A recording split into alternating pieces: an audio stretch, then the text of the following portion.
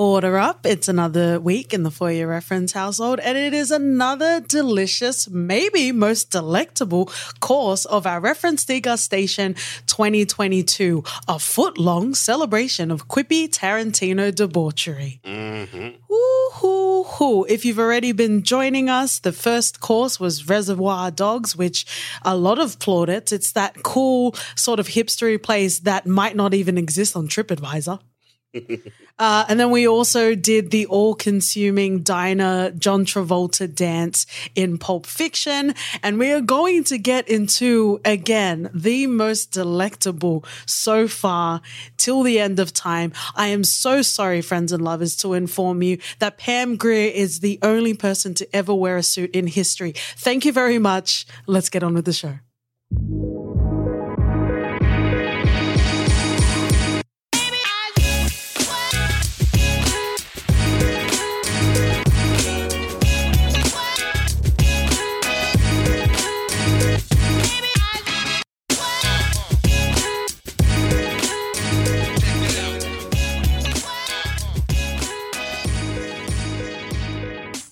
Hey friends and brown-haired ponytail Samuel Jackson lovers, welcome back to the For Your Reference podcast with your host Katie and Dottie. Succumb to the charms of Pam Grier, compelling you to simp respectfully.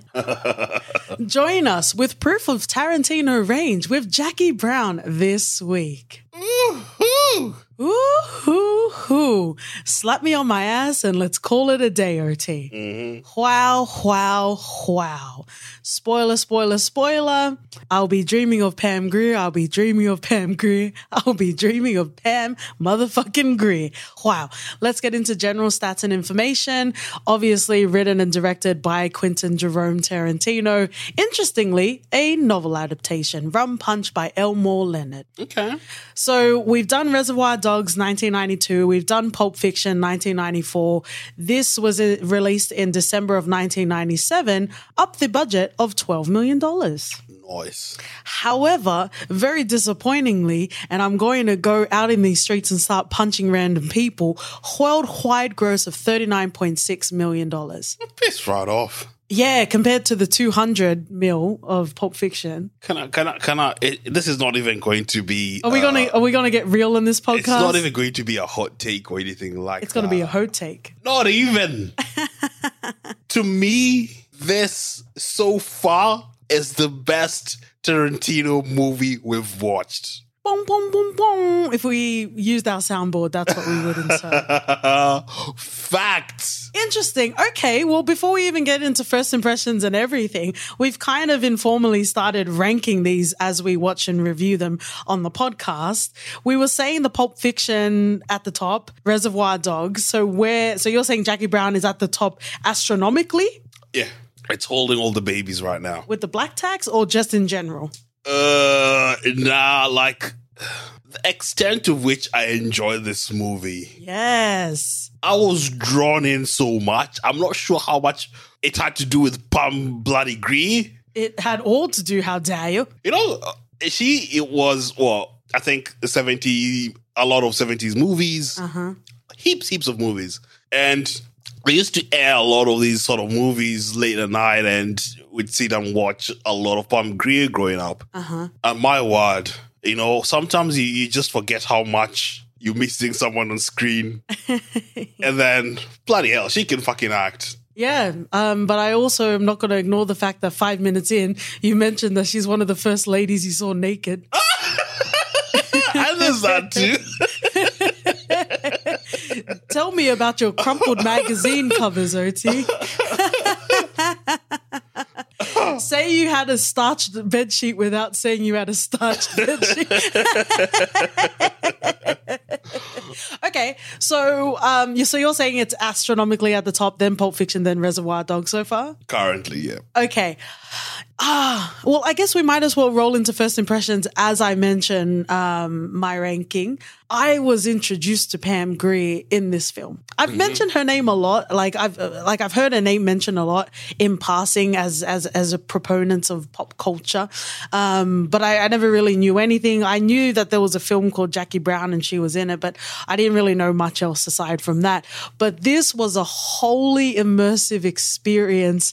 And I think, sorry, Oti, I think I've experienced love for the first time because she is so fucking magnetic. I was simping. So I couldn't even make fun of Max Cherry because I was Max Katie Cherry. She was popping my Max Katie Cherry. Max Cherry was smitten, mate. Like, it might be one-sided, but it is a whole love story when you're playing like music in the car and you're singing along. Making as if he does that all the time. Nah, mate. We can't help but simp. No sooner had he seen the silhouette of Pam Grier, he was like, nah, mate, I've got to play these tunes. Yeah, he didn't even get like full in broad daylight. Just the silhouette was enough. Like, fuck a Dementor. Let's get a silhouette of Pam Grier. Change people's minds, mate. Like, if you put Pam Grier in anything, that's your ex machina. You can explain any plot line just by having her presence in there. Yep. And this is absolutely going to become a Pam Grier podcast. How dare you? How did you not see this coming? Oh, wow. So generally, I am so glad with the introduction in my recent life of Pam Grier to have in mine heart chambers in my sploosh places. But I got a bit confused because, again, we are on this Tarantino tip. So I was a bit confused because this is the most un-Tarantino film. But by the end of it, at the start, I wasn't necessarily grappling onto it. It was reminding me of Once Upon a Time in Hollywood, where it was a slow sort of burn. Once we started to focus more on Jackie Brown, hence the actual title of the film, as much as I love Samuel Jackson and his little quibbles, once we focused on Jackie Brown, like, I was into this film and I absolutely loved it.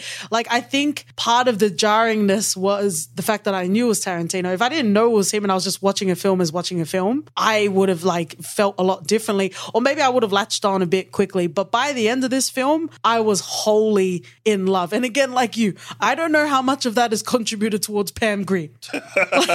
Maybe it's just the effect that she has on us. But absolutely love. Because it is fairly new and we do know that Pulp Fiction was a part of my life for quite a while, I don't know if I would say it topples Pulp Fiction right now. I'm going to let it simmer with me, but it's tying with Pulp Fiction for me. I was hooked the minute I saw that we're going to get a story and we're going to get characters that we're going to love, hate, have some sort of emotion towards. And I guess just to clarify, you haven't watched this film. This was the first time watch for you as well. This was the first time I watched it. Okay. And it was edge of the seat stuff for me, just because it was completely new. So I was paying that much more attention. And for the whole runtime, there was not 1 minute I thought, hey, this is a fucking Tarantino movie. Why should I should be offended somehow, somewhere by now? I should feel a way. There should be some quackisms in there. Yeah. But I just enjoyed it. I really did. It was fucking great. Like, it was fucking great. And we don't have this theme, but maybe we should have this theme just for funsies in our film reviews. But if we're talking about white writer directors, this is a great example of where you're writing characters that aren't your race and it still hits. Bad examples are Malcolm and Marie, Bad Levinson, and also TV-wise, The White Lotus. Like, we talk about writing your own fucking stories. However, unfortunately, and for many more years to come, unfortunately, people will continue to tell stories without consultants. Well, not everyone can have Samuel L. Jackson as their consultant, their cultural consultant, right? But Jackie Brown is great. Like, I think if we're talking about the unfortunate genre where people are writing stories that aren't theirs, Jackie Brown is at the top. Yeah, I don't think I had that much of a problem with watching Malcolm and Marie from the sort of story perspective. I thought it intrigued me. It's all the behind the scenes stuff that we have to go and read and see the problematic shit that was going on, but to each their own. For this, I think having Odell there, you know, is captivating. He delivers. Tarantino writes for Samuel L. Jackson really well. Yeah. Absolutely. And it just works. Yeah. And then on top of that, to add an outstanding performance from Pam Grier that just elevated. Thank you. We went too long without mentioning Pam Grier again. Thank you, OT. No, because we go at the start of the movie, It's we go a focusing. fair bit where it's just Odell, Yeah. you know, and to me, that part was still good. And then introducing Jackie Brown, and man, Oh. you know, the instances where we usually watch movies with women lead, and we're like, who the fuck wrote this? Yeah. You know, because We both agree that female leads can be annoying. yeah, they are. I'm cloaking you in my womanness. But you get what I'm saying. It's completely different with this. I think it's one of the first few times where I didn't have to think about any other sort of weird issue because she's strong. She handles it so well and nonchalantly. She exudes confidence. People respect her.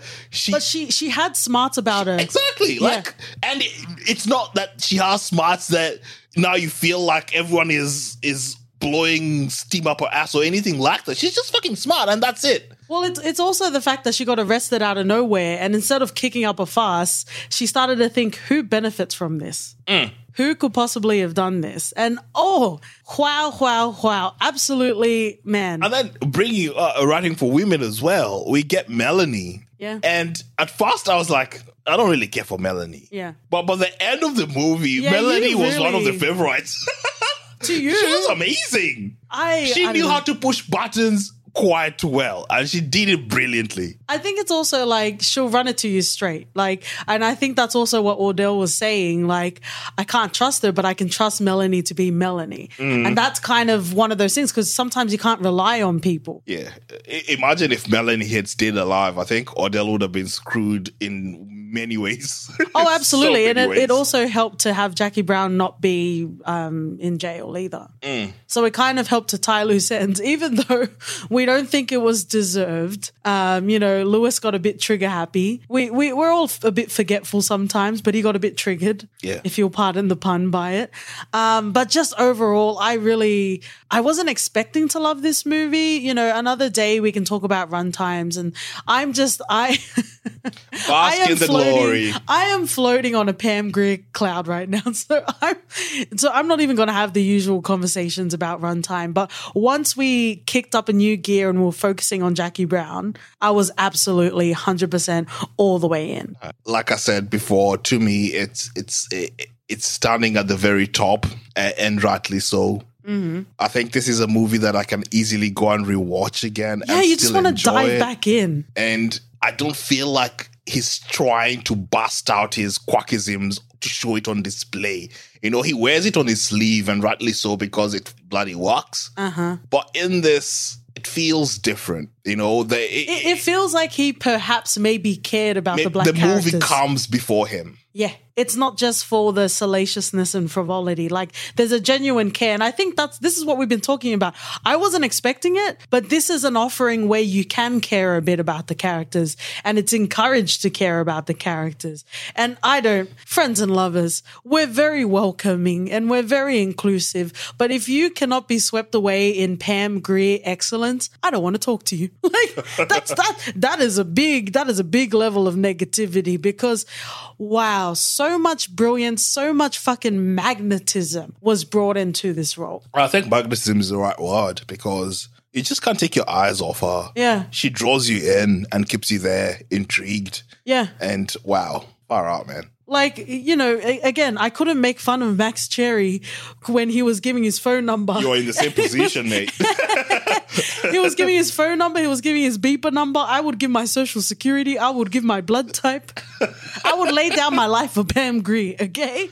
And this is why the ending was so bloody unbelievable, because at the end of it, Max Cherry should be in that car. Yeah. No way he stays back. Maybe that's where the 12 million budget went in, because Robert Foster kept running towards the car. No, that's not the script. And Take 1,000.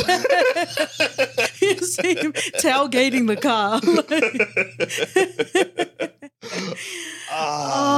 Is there anything else in First Impression? I'm so fucking giddy. Is there anything else in First Impressions? I think Lewis was also quite a character in this. I kind of like that he wasn't about mess. He wasn't about drama. Yeah. So that's why him and Melanie didn't get along. Of course they fucked out of obligation, and he did feel sorry out of obligation, or he felt the shame out of obligation. But you knew they were going to come to a loggerheads. Like it was inevitable. It was going to happen. Yeah. The fact that he shot her twice and he still wasn't sure whether she died. Well, to be fair, he won that. He did. He did. Communicating is very important, and he was very clear. Yeah. Well, not in the fact that he's going to fucking shoot you, but still, respect boundaries. Yeah. But you also appreciate the pushing of buttons. I did. I really did. Because I think no one did it better than her. Yeah, absolutely. Oh, okay. Shout outs, love, and splooshes. If I can muster any more splooshes that aren't in Pam Greer's direction, my splooshes are going to our patrons. Thank you for contributing to common and recurring themes of Tarantino's filmography. I've split them into different sections. We're going to start off with general questions. And if you've listened to previous episodes, it will be interesting to see the evolution or the de-evolution of our answers thus far. So let's start off with Jamie. What are your views on Quentin Tarantino's approach to violence? I think this is one of his least violent movies. Or at least it wasn't as stylized. Yeah. It wasn't as porny as the others have been. Well, it was porny, but in a Pam Grier sort of way. I am so sorry. I can't help but simp, friends and lovers. Yeah, to that point, I think it was just the sort of regular sort of violence that we see in every day of the movie. Nothing to stand out. Yeah, no, I think like if we're mentioning the examples that I gave in Pulp Fiction, Reservoir Dogs was like hitching a wagon onto real life sort of rules and implications. I think Jackie Brown kind of traverses the same sort of world. It's just a bit more considered in regards to the characters, but there are real life implications, real life sort of rules and consequences that are attached to this film. So in saying that the violence is a bit more realistic, it's not necessarily as salacious and stylized. But I really like the approach to it. I think the way that the story was told, the violence made sense. Even Lewis, like, shooting Melanie, like, we were both mouth agape staring at each other like, what the fuck just happened? That escalated quickly. Yeah, absolutely, absolutely. But then it also made sense because we were informed that Lewis wasn't about the bullshit. Even when we had Odell kill Beaumont, it was very clear. Yeah. He stated quite early in the movie that Odell is the last person you want to fix. Yeah. Because everything will be about Odell. He's someone who cannot do time. Can we talk about loose fucking ends? and also, maybe this is what finally gets me cancelled after 3 years on the podcast. I'm not saying it's to the level of John Singleton, rest in peace with Snowfall, but think about Franklin Saint. He kept keeping people around even though they were, by all accounts, literal loose ends. Yeah. I respected that Odell. He saw that people were a problem. Even if there's a % chance that they were going to flip on him, get rid of him. Yeah. If this is the life that you've chosen and you want to be in it for as long as possible, commit, mate. Yeah. Collateral. And as much as I didn't care for Jamie St. Patrick Ghost, Power, 50 Cent, apparently single-handedly keeping quality of television programming, Ghost. He got rid of loose ends. Yeah. There's something respectable about that, is my point. Even though it obviously comes off very harsh, I respect it because if we're in this, we're all in. Crime is bad, guy, but is systemic prejudice, guy. So when Odell runs it straight, I really appreciate it. Me too, because that's how he's managed to stay out of jail. Yeah. To the point where we have ATF trying to come up with trump-up charges just to see a way they can shake the tree and find Odell. Yeah. You know, we can tell that they've clearly been trying to find a way to get him boxed in. Yeah, absolutely. So it clearly is working. Yeah. You don't need another case study for this. Yeah, they're the ones that make it out, bro. Let's go to the next theme that we have in general questions. This is from Rob, and he wants to know what our thoughts are on the QT verse theory, films within films. Yeah, I really don't think there's any sort of that in here. No. I think that because, you know, Jackie Brown, well, Pam Grier played sort of, it's a similar sort of storyline in the movie she played earlier. Okay. You know, Coffee or Foxy Brown, and the storyline is quite similar, but I don't see any relation to anything relevant to Quentin Tarantino's other piece of work. But I would go so far as to say if it was to be connected to the non-gendered film bro Quentin Tarantino universe, it would besmirch the tentpole of My Heart Chambers of Jackie Brown. It stands alone. It deserves to be alone and appreciated and loved and lauded alone. Just replay the American Gods sequence with Belquist and her succubusing everyone up. That's... Feel free to do a fan edit where I get succubused by Pam Grier because, wow, it deserves to stand on its own. And emotion and investment in a character over noticing fucking one-liners that connect in other fucking films any day for me. Agreed. 100% agree with you. This is the least film bro movie from this guy, so I'm happy with that. Yeah, it's like you finally got the loud, noisy, annoying, obnoxious kid in church to sit down, eat their snacks, and be quiet. Mm-hmm. Like, finally. Yeah. And this is what we get. Yes, please. Thank you very much. I'm with you, mate. Let's move on. We have Jamie asking, is Quentin Tarantino the best contemporary director to match visuals and music? So I think we kind of agreed to a certain extent in Reservoir Dogs and Pulp Fiction.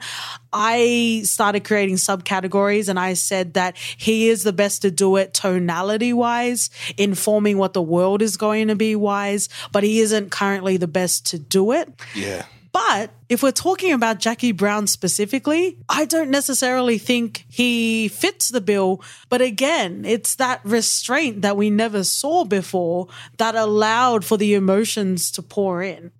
It felt more just like, this is a scene, this is a song. Great soundtrack, but it's like, this is a scene, this is a song, this is a scene, this is a song. I think that he used a bit of the quirky sort of love music at the end to sort of alleviate the tension or to make some sort of comedic relief with the current situation going down with, you know, we have Odell with Max heading to see Jackie Brown. But I do agree with you. I don't think it was, in any case, used like that. Yeah, but that's not a bad thing because we got investment in other places. Yeah. His least wankery film, and I think it's one of my favorite. Least wankery, but we will continue to wank for many years over Jackie Brown. Yep.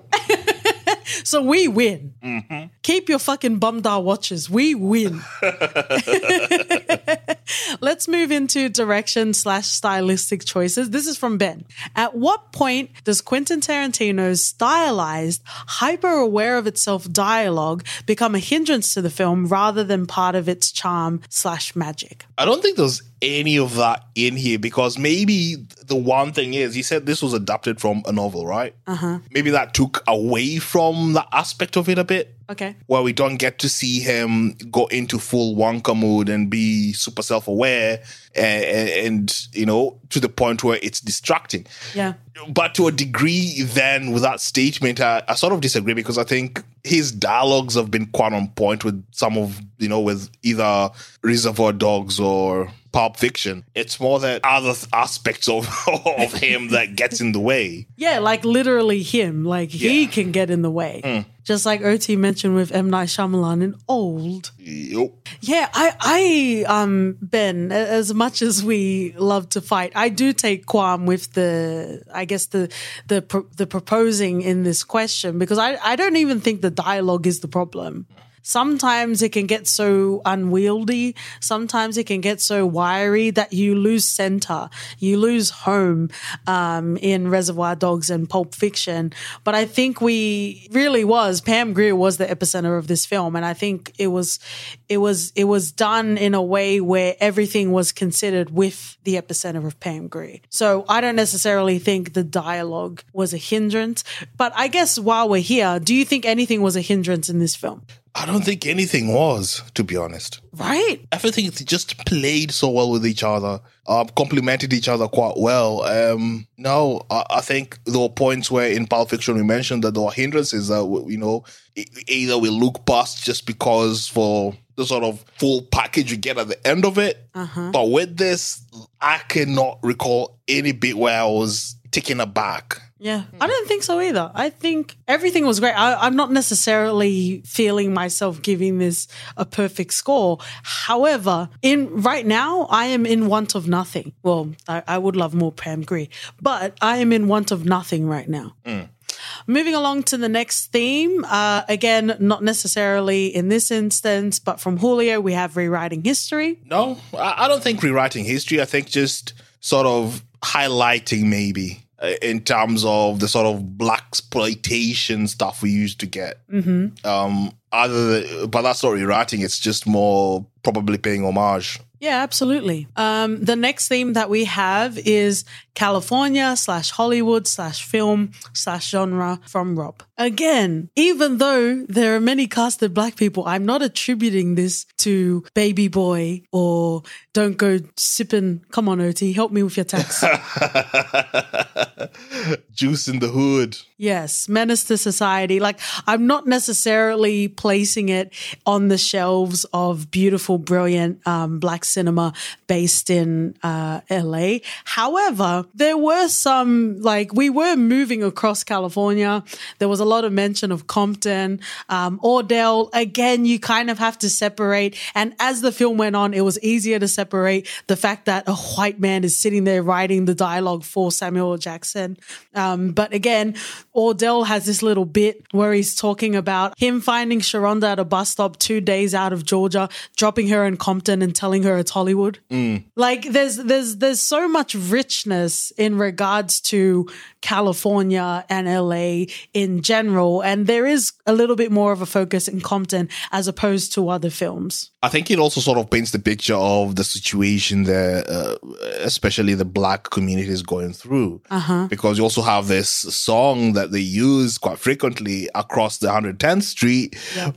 It describes sort of the issues that are going on, and it's overlaid. And even at the end of it, where we get Jackie Brown driving off and singing along. I almost shed a tear at that moment. Yeah. But I was staring at beauty, so I didn't cry. Yeah, so Ordell has a flavor of saying it to the point where you'd not want to think more about it. But once you start trying to peel that veneer off, then you could tell the issues. And across the 110th Street blatantly says everything that you want. And we cover a lot and we talk a lot about the plight of black people in America and how it's so unfucking fair. But at least in this film, at least Jackie Brown can try and get out of this quicksand, right? And the lyrics speak a lot to it. And can I also point out, OT, that this is the most in-depth sort of analysis and discussion that we've had about a Tarantino film.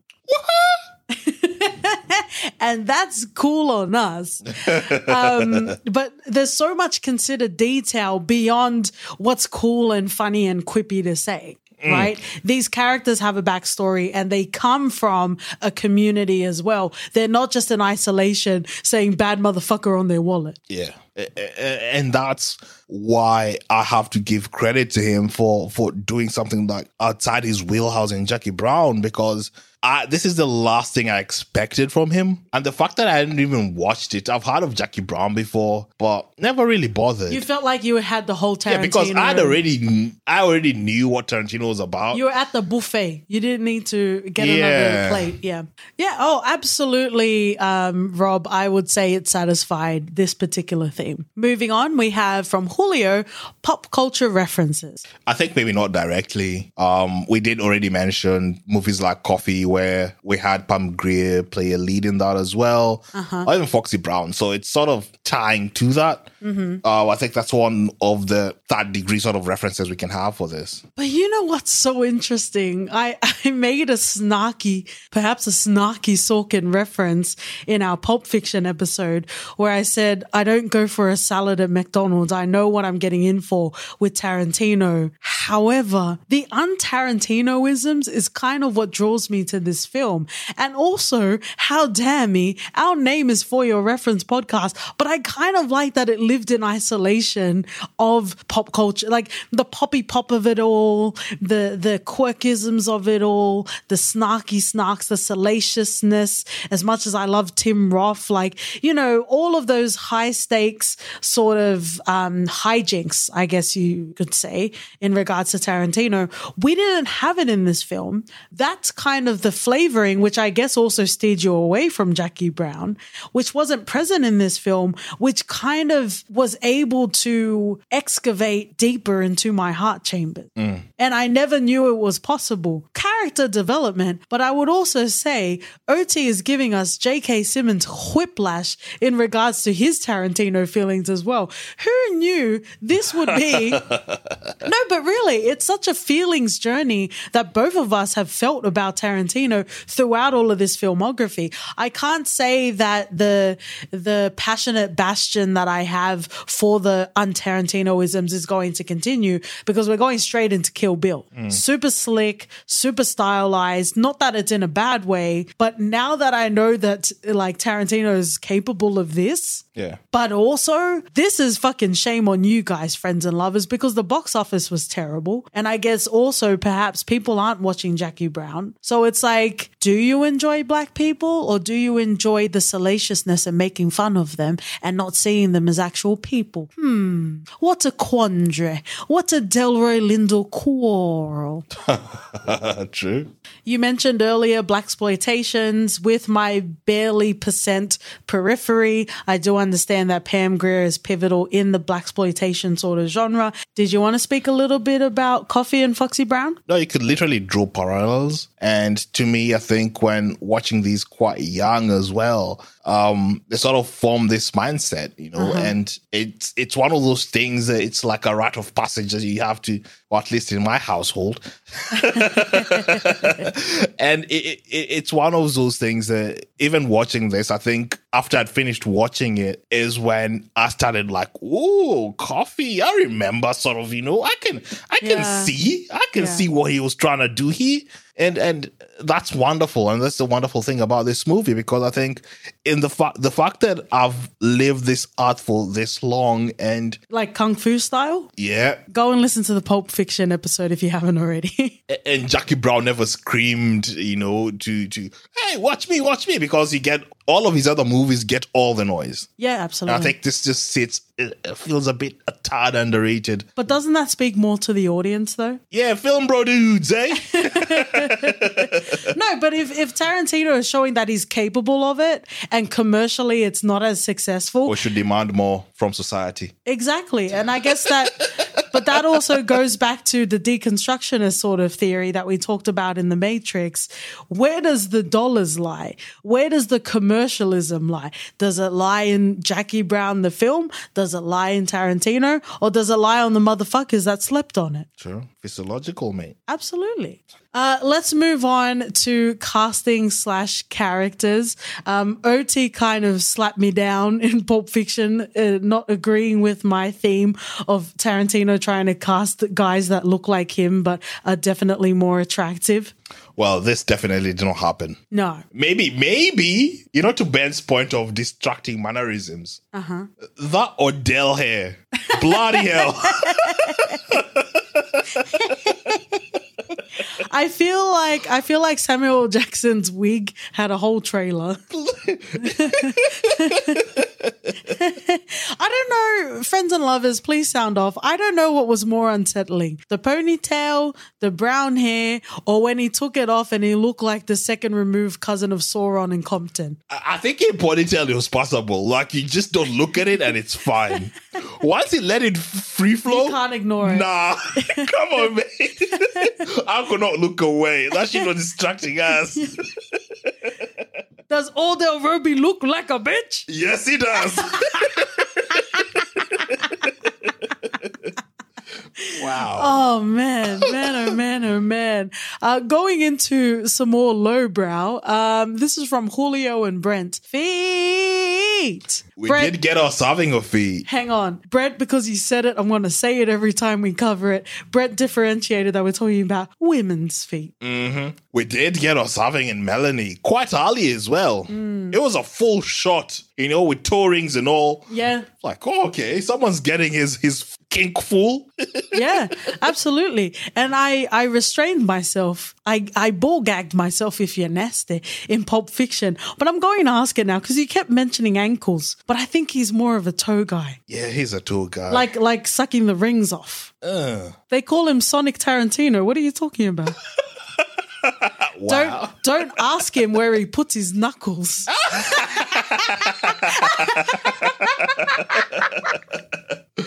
Oh, okay. That's your rude fucking warning for not noticing the explicit tag, you motherfuckers. Yeah, we did. It was customarily there, but that did not take away from anything. Just take it as it is and move on. But then it kind of feels more perverted because it only focuses on one actress's feet. You know what I mean? Like, because if it's free game and we're seeing everyone's feet, I'm kind of imagining long brown hair on Samuel Jackson's feet as Odell. I'm not sure anyone wants to see that. But yeah, it felt a bit more perverted. It kind of going back to Power, how in the first season in particular, everyone had to sign that if they were asked to be nude, they had to be nude. It makes it feel less perverted than just having one set of feet that you continuously zoom in on. Yeah. And when Melanie said to Lewis, wanna fuck, I thought he was going to be fucking in between the toes. I think when we saw that, I was like, bloody hell, what the fuck is this? What's wrong with Odell? But it's like... But the place isn't his. No, but it's like, aren't we dealing with enough? You have to bring up underage shit? Like, can we just breathe? Can we just live? Is that okay? Thank you, OT. You're welcome. For OTing the situation. Really appreciate it, bro. Let's move on to Rob. We've got the reluctant hero. Would you, first of all, agree that there is a reluctant hero? And who do you think it is in this film? Has to be on Max Cherry. Yeah. Actually, yeah. He is. And it wasn't that much of a surprise because... Guy was smitten to hell. Yeah. Like, it obviously helped that we fell in love with Jackie Brown, but it was very clear that Max Cherry, he would give up his firstborn. The reluctance was a pretense. Yeah. Oh, absolutely. He was fully on board. Yeah. Like, how many times do you go to the food court, bro? Just passing there pretending. Trying to act like he didn't see her. Oh, bloody hell. Like he doesn't have a tracker for pheromones. Come on now. Well, to be fair, you'd be there, right? I was behind him following Pub Greer all the way, mate. I would be. I would be like your year 7 for some reason in science or for some reason in your PE class where they try to teach you the miracle of birth. That's me. I would be there. Wow. I've got my kinks, but they're not feet, so I'm not going to be casted in the Tarantino film anytime soon. We'll see.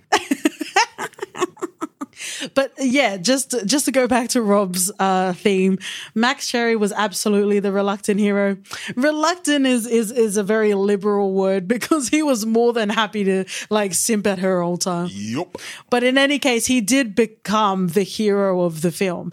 If not for his involvement, this wouldn't have worked. Yeah. I'm just glad that he saw something in Jackie Brown that made him help. Yeah, absolutely. I wonder what that was, but whatever it was that he saw, that he finally made the decision to help, I'm glad. I don't think he would ever be able to handle seeing her undressed because he couldn't even handle the silhouette. He was ready to give up the game just by seeing her walk in the shadows. I don't blame you, bro, but also you're not fit for this world. So true. Let's move on to the next theme, and we have Julio casting old favorites and reviving their careers. I know we have a lot of Mavericks in this film, but I really only want to talk about Pam Grier, to be honest. It is only Pam Grier. It's such a shame, like, I think it was about 10, 12, 15 years that she didn't do anything before this. Yeah. She can act. Yeah. But it was just amazing to see her in this. And kudos to him. I love how we're being objective because I think we love her through everything. And we're like, yeah, she can act, but it doesn't fucking matter because we fucking love her either way. Yeah, we do. I'm looking at her IMDb and apparently she was in Smallville as Amanda Waller. Oh, wow. I can't remember that. But I do remember her in the L Word. Of course you do. Of course. Again, tell us you have starch sheets without telling us you have starch sheets. I'm a feminist. Your mother's like, Oti, have you been watching Pam Grier again? She encouraged that shit. Oh, and A. Again, friends and lovers, Oti will have a thriving but a very short-lived career based on his screenplays and directing. The world isn't ready. Oh, just you creating NFTs and like VRs of people that refuse to be in your films. Oh, wow. Julio, if you are a man of quality, you won't care that we only talked about Pam Grier. And it's also shame on you if you expected us to talk about anyone else. Mm-hmm. Okay, interestingly, a sentence I would never think I would say on this podcast, where the N-word isn't relevant when talking about Tarantino. Yeah. Wow. Okay. Well, let's get into the themes that were brought by our patrons. Brent says, every time I show one of his movies to someone that hasn't seen them, I always wait for the moment that he or someone else drops the N-word to see how they react. Mm-hmm. Paul says our Quentin Tarantino's race-related quips justified in this film, and Julio mentions racial slurs. So how do you feel generally? Because obviously the N-word was used. Yeah, it was used by one person in Odell. And if you think... He used it the most. I don't think he was the only one. You reckon?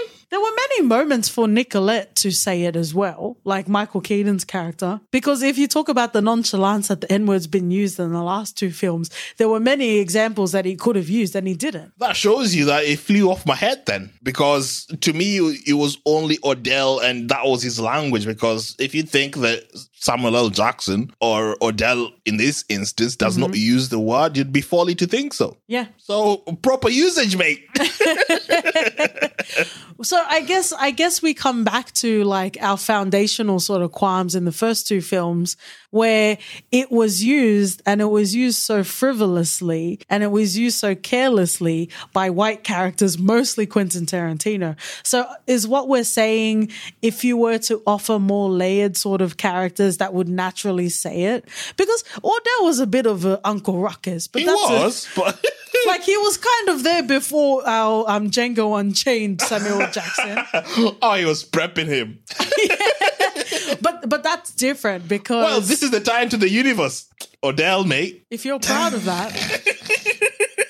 If you're proud of that being your contribution to the Quentin Tarantino universe, then that's on you, bro. I just bring quality, mate. Yeah, and we all understand there are quality of varying degrees.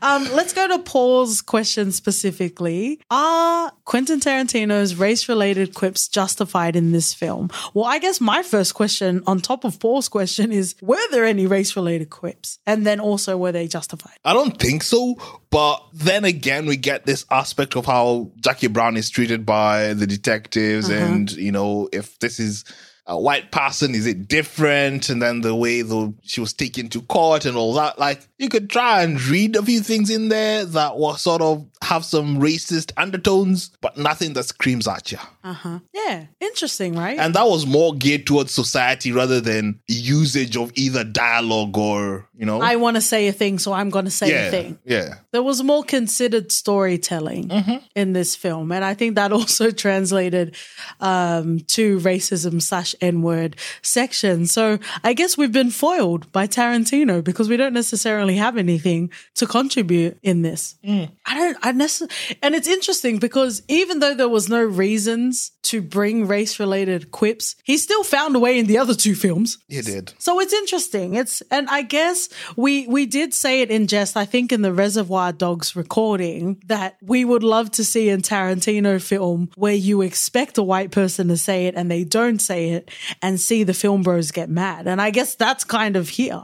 That's they went mad and they go watch the movie. Yeah. It's like, oh, this becomes a black movie now. Yeah. Tarantino's crossed the side, mate. Don't watch him anymore. He's leaning hard on his Jerome. Yeah. Okay, so let's finish off with still in the realms of racism / the N-word, but a little bit more levity from Ben. Why does Quentin Tarantino insist on including himself, in brackets, usually as a racist, when he can't act? Oh, I'm glad I don't think I saw him in this at all. I don't think I saw him either. And even if he in did, passing. But even if he did, it didn't become a problem. Yeah. It didn't interfere with the movie whatsoever. Yeah. And that's how it should be. Come on now. Yeah, absolutely. I didn't think we were capable of seeing Tarantino not physically insert himself in the wankerness of his own film. But we saw it here. I don't even understand why. And I'm sure, I can go and read IMDb trivia.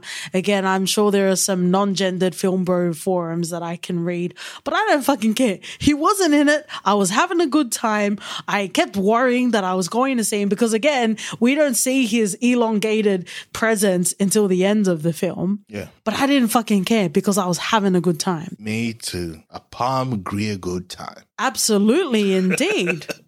I genuinely don't know what to do aside from creating a Pam Grier podcast. If this episode was just us shouting Pam Grier for an hour, most people would have taken it and they would have been happy. They would have inserted it in their toe inserts. Nice. That's a wonderful place to be, OT. Yeah, go watch some Pam Grier stuff, mate. Enjoy it. In 30 Rock when they had Seinfeld vision because Seinfeld is syndicated and they wanted to find more ways to make money, so they just kept inserting Jerry Seinfeld into things. Yeah. I'm going to become tech savvy enough to insert Pam Grier into everything. And I will definitely pay her, of course, because she deserves and loves and we stand forever. But please feel free to contribute to my GoFundMe of inserting Pam Grier everywhere. The title is misleading, but hopefully it becomes clickbait.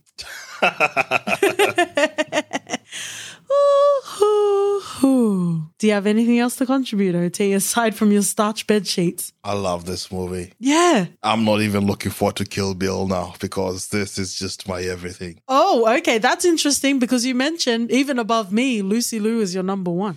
We'll see how this goes. It's the tokenism for you. But yeah, because I think we both universally agree between the both of us that we love Kill Bill. Without thinking about ratings and analysis and that sort of thing. We love Kill Bill. We do. But that was before Jackie Brown entered the chat. Wow. And I guess that's a perfect segue, the Segue King, as well as your Segue Edgelord, OT, for our For Your Reference segment. Usually we recommend stuff we're watching. This goes to the courses that we have offered thus far: Reservoir Dogs, Pulp Fiction, Jackie Brown, obviously, and we are going to be tackling Kill Bill next. Nice. If you'd like to join the Max Cherry KT Popso Max Cherry on Twitter and Instagram, we're at For Your F Pod. Write us an email at hello@fypodcast.com. We're also on the Genesis of Samuel Jackson as Uncle Ruckus in Tarantino films podcast, if you'd like to leave a rating and review. Or we're going to see a transition from Odell to Steven. And what the fuck kind of name is that? Mate, if you look at Samuel L. Jackson and think Steven. You've gentrified the shit out of Samuel L. Jackson. Yup. Okay, let's say it again. We're also on Stop Fucking Gentrifying Samuel L. Jackson podcast if you'd like to leave a motherfucking rating and review. And we'll see you guys in the next course. See ya. Bye.